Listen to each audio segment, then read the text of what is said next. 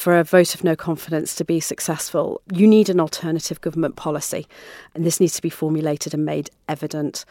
So a vote of no confidence could lead to either the appointment of a new chief minister or perhaps a shift in direction. If it wasn't successful, it might actually push, hopefully, into the better direction.